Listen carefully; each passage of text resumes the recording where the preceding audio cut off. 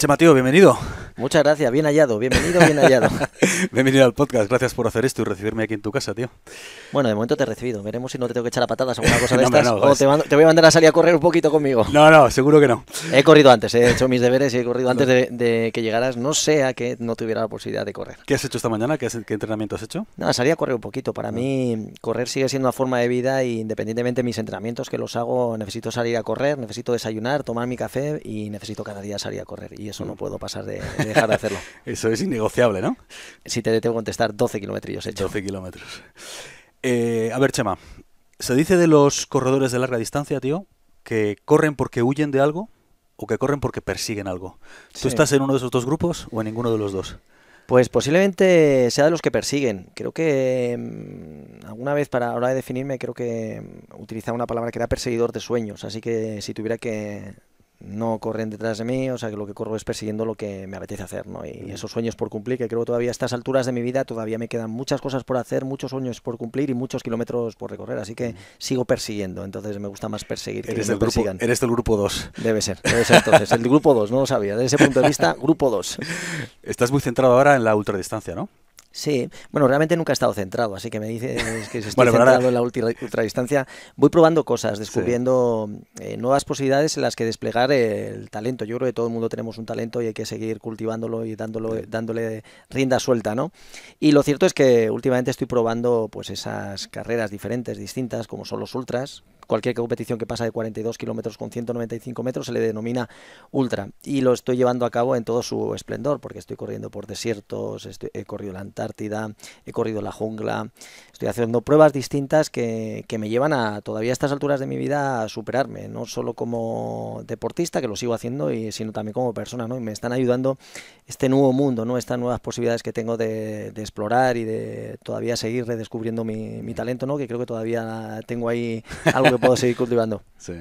Oye, no es por ponerme esotérico, tío, pero hay gente que va al Tíbet a meditar, otros van a la selva amazónica a tomar ayahuasca y encontrarse consigo mismos, y otra gente va al desierto y se hace 250 kilómetros corriendo. Sí. Hay algo de viaje introspectivo en eso, ¿no? ¿O qué? Lo cierto es que sí.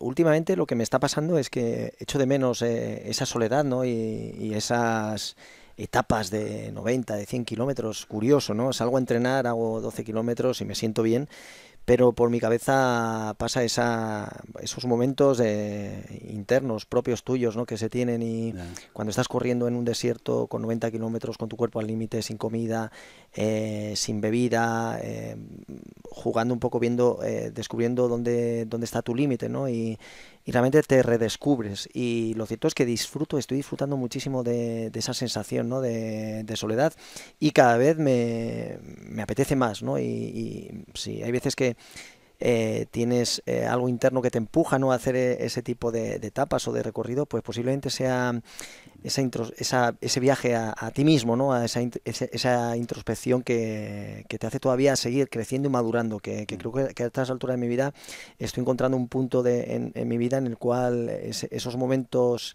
íntimos, internos, me hacen ir más allá, ¿no? Y todavía sigo explorando y descubriéndome a mí mismo a estas alturas de mi vida. Macho, esas carreras...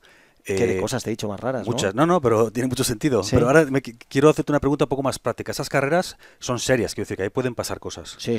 ¿Cómo gestionas el riesgo? Quiero decir, tú te haces vas por todas las eventualidades que pueden ocurrir, de manera que cuando estás ahí y una de esas ocurre ya tienes pensado cómo vas a actuar, o actúas de una manera más orgánica y dices, bueno, ya veré cómo hago cuando se presente la ocasión. ¿Cómo gestionas eso? Bueno, el alto nivel me ha enseñado que no se puede improvisar nada. O sea, al final tienes que tener una estrategia, tienes que tener en mente todas las posibilidades que te puedan surgir dentro de carrera y aprendes a ser capaz de en un momento determinado, muy rápido, utilizar la estrategia adecuada para cada momento. Tienes que estar preparado y esa rapidez, ¿no? en gestionar todo tu potencial te hace crecer como deportista. Todo ese bagaje que tengo en mi mundo a alto nivel, que han sido 18 años de forma ininterrumpida yendo a competiciones, me da ahora la posibilidad de saber reaccionar y anticiparme a todo lo que pueda ocurrir. No puedes, desgraciadamente para mí sigo siendo un competidor nato, y entonces cuando afronto una competición, sea la que sea, no trato de hacer lo mejor posible para mí, intentar ganar, que ese es un al final la coletilla que intento siempre, aunque luego no gane, pero eso me lleva a intentar gestionar muy bien todos mis recursos, preparar bien la competición, saber gestionar pues todo lo que puede pasar en carrera, anticiparte y con toda tu experiencia utilizar en cada momento pues las herramientas que tienes a tu alcance para solventar los problemas y dificultades que te encuentres en el camino, que son muchas, ¿no? Pero es cierto que no puedes dejar nada a la improvisación. En cualquier momento de nuevo, de dificultad, siempre tienes en tu mente alguna herramienta para solventar lo que te pueda ocurrir, ¿no? Pero desgraciadamente para mí, como afronto las competiciones intentando quedar lo más adelante posible, todavía a estas alturas de mi vida no puedes dejar nada al azar. De improvisación no sirve, ¿no? En este caso. ¿Has tenido algún momento en el que hayas dicho, hostia, aquí Muchos, fue, sí, que se muchos. cierra, ¿no? Que se apaga la luz? ¿Sí? Muchos y muy complicados. Recuerdo de todo tipo, etapas pues de 94 kilómetros en sables y en el 40 ya tener el primer muro.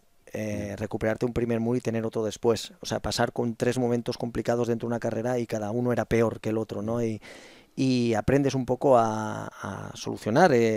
También tiene una parte, un componente mental importante, ¿no? Y eres capaz de superar esas dificultades, ¿no? Y eres capaz de todavía, ante más dificultad, ser más fuerte a nivel mental. Una cosa que no me digas por qué o cómo, qué mecanismos activa en mi cabeza, pero es cierto que cuando la cosa se pone más dura y más complicada, todavía soy capaz de sacar lo mejor de mí. Por eso me gusta también este tipo de competiciones, ¿no? Porque al final estás ante situaciones tan límites que tienes que dar lo mejor de ti para poder sobrellevarlas, ¿no? Y entonces eso te hace crecer como persona y como deportista, y por eso me atraen tanto. Y bueno, situaciones en las cuales lo pasaba tan mal que no tenía ni fuerzas para llorar, o pasar hambre de verdad, ¿no? Es decir, necesito alimento y no tienes, o tienes sed y no tienes agua, y el agua que te queda en tu bote está caliente de estar a más de 40 grados, y momentos difíciles, ¿no? Pero bueno, de todo ello se pasa, ¿no? Y cuando terminas, por eso luego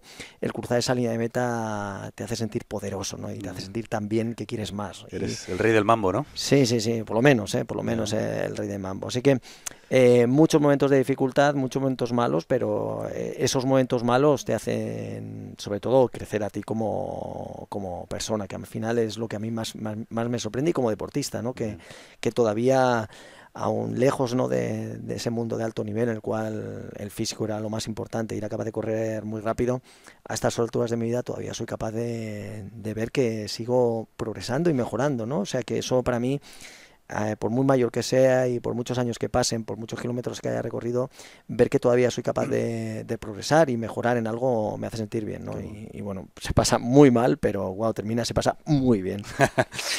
Me gustó mucho, macho, oírte contar la historia de cómo planeaste el maratón en los Juegos Olímpicos de Pekín. Háblame de objetivos, de lo Sí. realizable, de lo deseable, de lo probable, de lo posible. ¿Cómo juegas con eso? Bueno, en Pekín se me fue la pinza directamente y mi objetivo era ser campeón olímpico. Entonces tenía claro que llegaba en un momento de mi vida en el cual no sabría si tenía más posibilidades de estar en la disputa de una medalla de oro en una prueba como el maratón en unos Juegos Olímpicos. Me parece eso ya brutal, ¿no? El poder mentalmente estar confiado en que puedes lograrlo.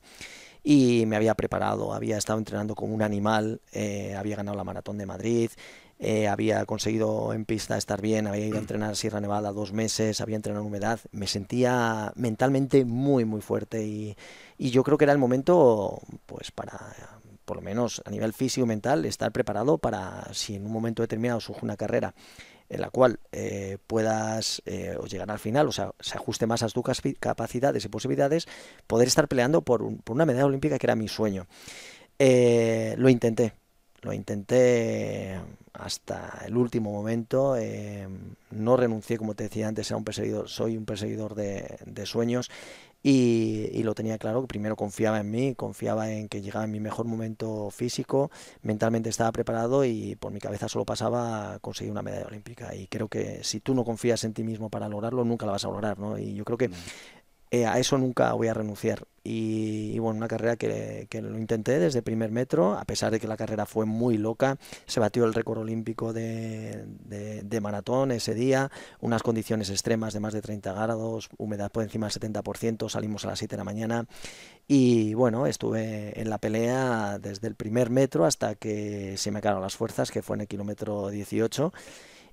Conseguí ser campeón olímpico de 10.000 la prueba de maratón, porque pasé primero en la plaza de Tiananmen, donde todo el mundo estaba un poco como loco, ¿no? Diciendo, ¿qué hace este zumbao que está delante de los africanos? Y yo lo único que hacía era perseguir mi sueño, y ese era el día y el momento. Y en el kilómetro 18, después de haber ido a los ritmos que fuimos, pasamos el 10.000 en 29:20, una temeridad, ¿no? En el kilómetro 18 terminó ese sueño olímpico. Creo que al final hice 2 horas 14:00 en esa carrera, no conseguí la medalla, tampoco conseguí ser finalista, pero me fui con la satisfacción de haberlo dado todo y no haber, sobre todo la satisfacción de no haber renunciado a mi sueño nunca, ¿no? Y bueno, sí, posiblemente luego me decía todo el mundo, si hubiera salido más despacio, digo ya, pero si hubiera salido más despacio Y no es hubiera imposible sido... ser el primero si sales despacio. Claro, entonces Claro. posiblemente era, en este caso era un objetivo muy complicado, casi irrealizable, lo de ser campeón olímpico, pero no me arrepiento y 10 veces vuelvo a correr, 10 veces se vuelven a dar las mismas circunstancias y 10 veces vuelvo a tropezar. O sea, que prefieres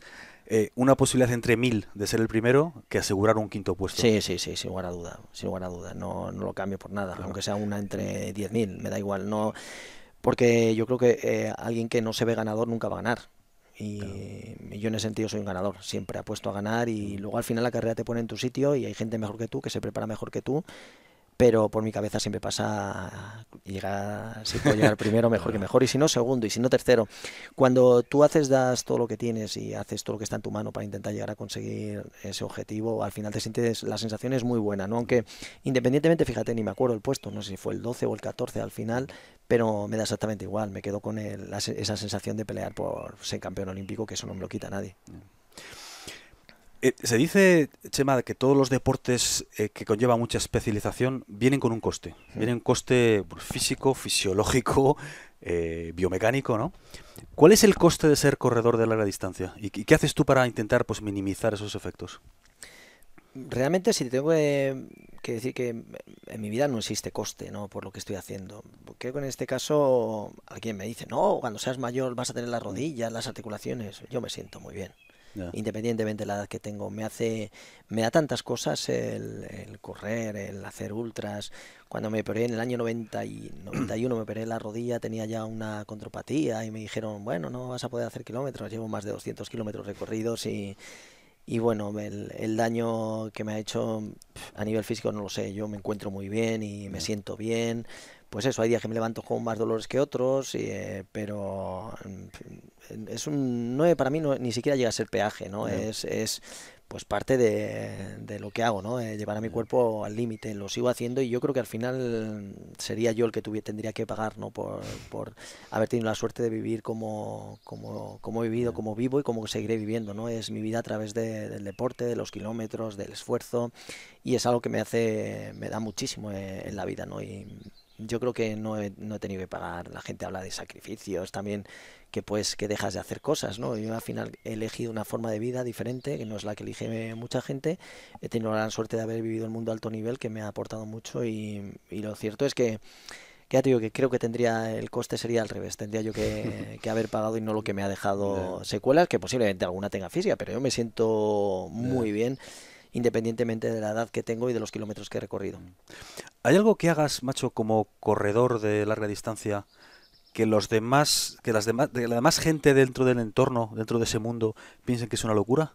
La forma que tienes de entrenar o cosas que hagas antes de una carrera, algo que hagas diferente a los demás. Bueno, yo creo que sí, algo que he podido hacer diferente en el mundo del fondo, ¿no? De la resistencia, posiblemente sea la incorporación del trabajo de fuerza, ¿no? Que he hecho distinto durante finales de los 90, incorporé a mi forma de entrenar el trabajo de fuerza con movimientos olímpicos, arrancadas, cargadas. O sea, fuiste un pionero, ¿no? Porque cuando aquello Sí, no lo sí, hacía nadie no, eso. me veían raro, o sea, yo veías haciendo pues Sí. arrancadas, cargadas con 55 kilos, Joder. una persona que pesaba 59 kilos, y recuerdo que ese tipo de trabajo solo lo hacían los velocistas, Claro. ¿no? O saltadores, lanzadores, pero no un tipo de trabajo para un fondista. Y realmente la convicción de que el trabajo de fuerza iba a ser clave, ¿no? En la pista, pues creo que en ese sentido me llevó a ser pionero. Nadie hacía ese tipo de trabajo y bueno, creo que en ese sentido fui diferente y un poco transgresor y bueno, hoy en día ves a todo el mundo Claro. utilizando pues ese tipo de trabajo, ¿no? Claro. Para mejorar en resistencia, ¿no? Y bueno, yo he hecho pruebas y datos, son los ejercicios que más vatios generan y bueno, lo cierto es que requieren técnica, pero que al final funcionan. Y en ese sentido sí que he sido alguien Ujú. diferente y transgresor en cuanto a trabajos y que se pueden ver, pues creo que hay un cuaderno por ahí en la federación, ¿no? Que refleja ese tipo Qué bueno. de trabajo, pero sí que me parece que es algo novedoso. En cuanto a los ultras, pues requiere un poco de especificidad, ¿no? Cuando estás preparando el desierto, intentar hacer algún tipo de trabajo por arena, ¿no? Igual lo de llevar la mochila encima, bueno, pero son cosas más, un poco más obvias, ¿no? Decir, oye, que tienes que hacer un tipo de trabajo un poco especial para cada Ujú. competición a la que vas. Pero bueno, como estoy haciendo cosas tan distintas y paso del asfalto al trail, al desierto, pues bueno, cada objetivo se merece algo de trabajo específico para esa prueba. Pero como algo diferente que creo que ha aportado mi granito de arena ha sido el incorporar ese trabajo de fuerza años 90 y tantos al mundo del fondo, ¿no? Y creo que hoy en día es una de las claves, ¿no? Del entrenamiento. Macho. Tu, macho, tu dedicación, bueno, como hemos visto, tu dedicación a esto ha sido absoluta toda tu vida. ¿Quién dirías que ha dado más? Quizá esto va en relación a lo que has comentado hace un ratito, ¿no? ¿Quién dirías que ha dado más a quién? ¿El running a Chema Martínez o Chema Martínez al running? No, por supuesto, a mí me lo ha dado todo. O sea que Pero yo he tú podido. también has dado mucho, ¿eh? Sí, yo lo he dado todo. Claro. Pero para mí, bueno, me ha dado una forma de vida distinta, ¿no? Para mí el deporte en general es algo más, ¿no? No solo Ya. sirve el deporte para ganar, sino que el deporte he crecido con él, he madurado como persona, está patente todos los días en mi vida, sigue siendo pues posiblemente el principal motor, ¿no? De forma a la hora de ver tu vida, de cómo la contemplo, siempre vinculado al deporte, a los valores y el poder tener la posibilidad de haber sido deportista de alto nivel, haberlo compartido con mi mujer que también ha sido deportista de alto nivel, ha sido jugadora de hockey, ha sido olímpica.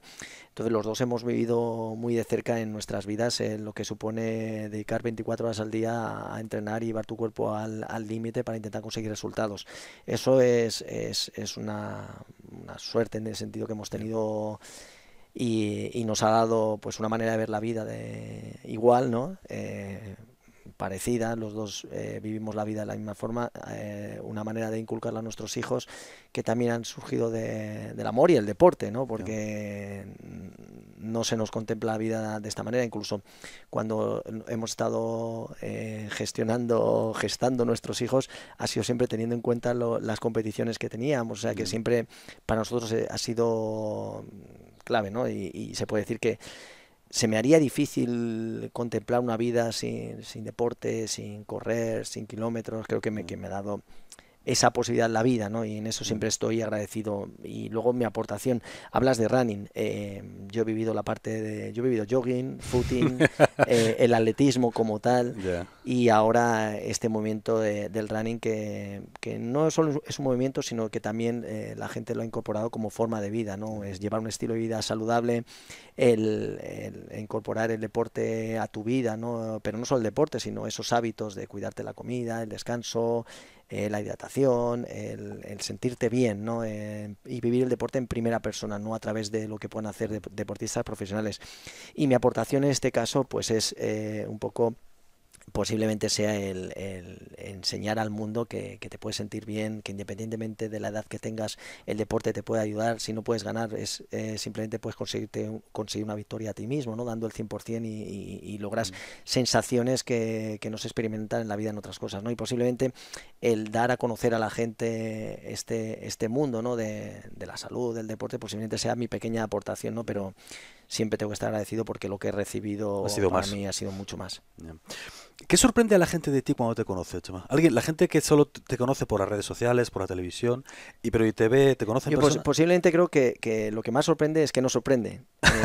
Yeah. Que realmente la gente que posiblemente yo el mejor premio ya lo he dicho en muchas ocasiones, ¿no? De mi vida deportiva es el cariño de la gente. En eso soy muy Yeah. afortunado porque lo único que tengo son muestras de cariño, ese cariño, esa forma, ¿no? de interactuar conmigo, cuando las cosas tan bonitas que me dicen hace que a mí me llene de energía y diga, ostras, esto es maravilloso, ¿no? ¿Qué mejor recompensa puede tener un deportista que esto?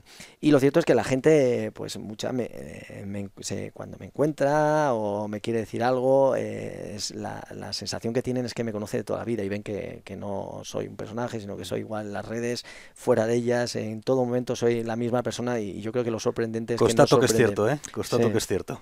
Entonces soy la misma persona independientemente de lo que esté haciendo, ya Yeah. sea pues haciendo una entrevista ahora contigo, pues cuando estoy con mis hijos, dentro del entorno con mis amigos, cuando estoy compitiendo, o sea que trato de ser el mismo y bueno, yo creo que eso la gente lo aprecia y cuando muchos ya, no solo en las redes, ¿no? Que de eso pues la gente lo que ve en las redes es lo que soy, no nada más. O sea, que soy alguien que ama que siente pasión por la vida, ¿no? Que le gusta implicarse en las cosas, que trata de hacer las cosas con muchísima energía y que pone mucho cariño, ilusión y sobre todo mucha sonrisa, que creo que es importante en esta vida, sonreír y que los que están a tu lado sonrían también, que eso hace todo mucho más bonito, ¿no? Es contagioso. Sí.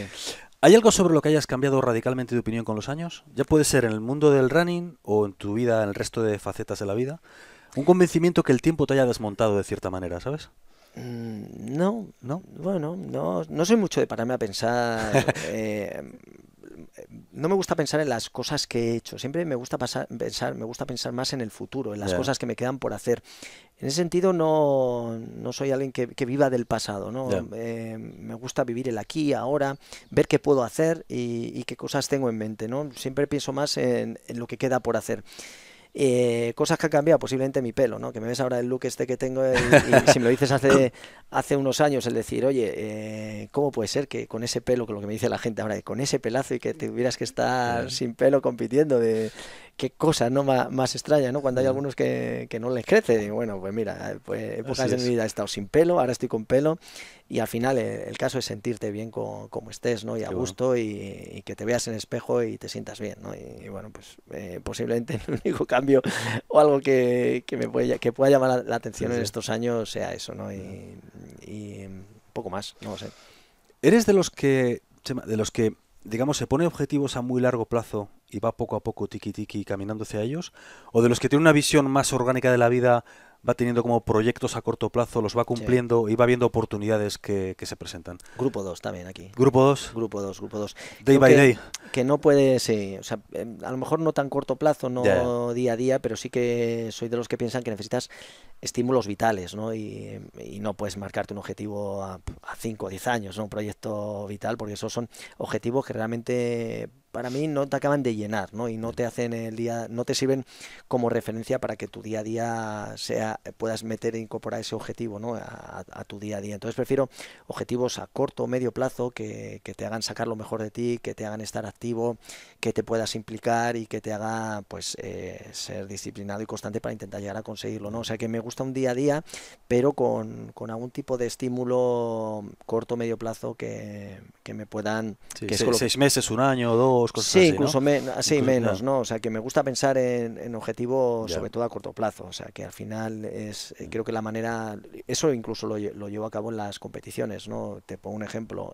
Si tú sabes a correr una maratón, 42 kilómetros, no puedes salir desde el primer kilómetro a pensar en los 42, a la marca final, porque eso te va a llevar a un desgaste mental muy potente, ¿no? Y al final no vas a estar tan preparado. Lo ideal de ahí es marcarte pequeños microobjetivos, es decir, primero voy a llegar al kilómetro 5, en el kilómetro 5 voy a ver cómo estoy, siguiente parada va a ser el kilómetro 10. Y esto un poco pasa en la vida, ¿no? Si ya realmente te marcas un objetivo que se puede convertir en algo utópico y realizable, lo ideal es ir paso a paso, como siempre en la vida. A mí me gusta ir paso a paso, zancada a zancada, y al final llegan así los metros, los kilómetros y el objetivo que quieras. La última pregunta, Chema. Imagina que vuelves a nacer y todas las posiciones de runners ya están cogidas. Tienes que hacer otra cosa.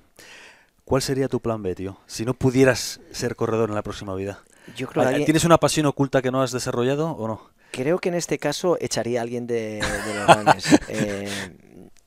Es que se me hace difícil, ¿eh? ¿No concibes una opción B? Yo creo que no.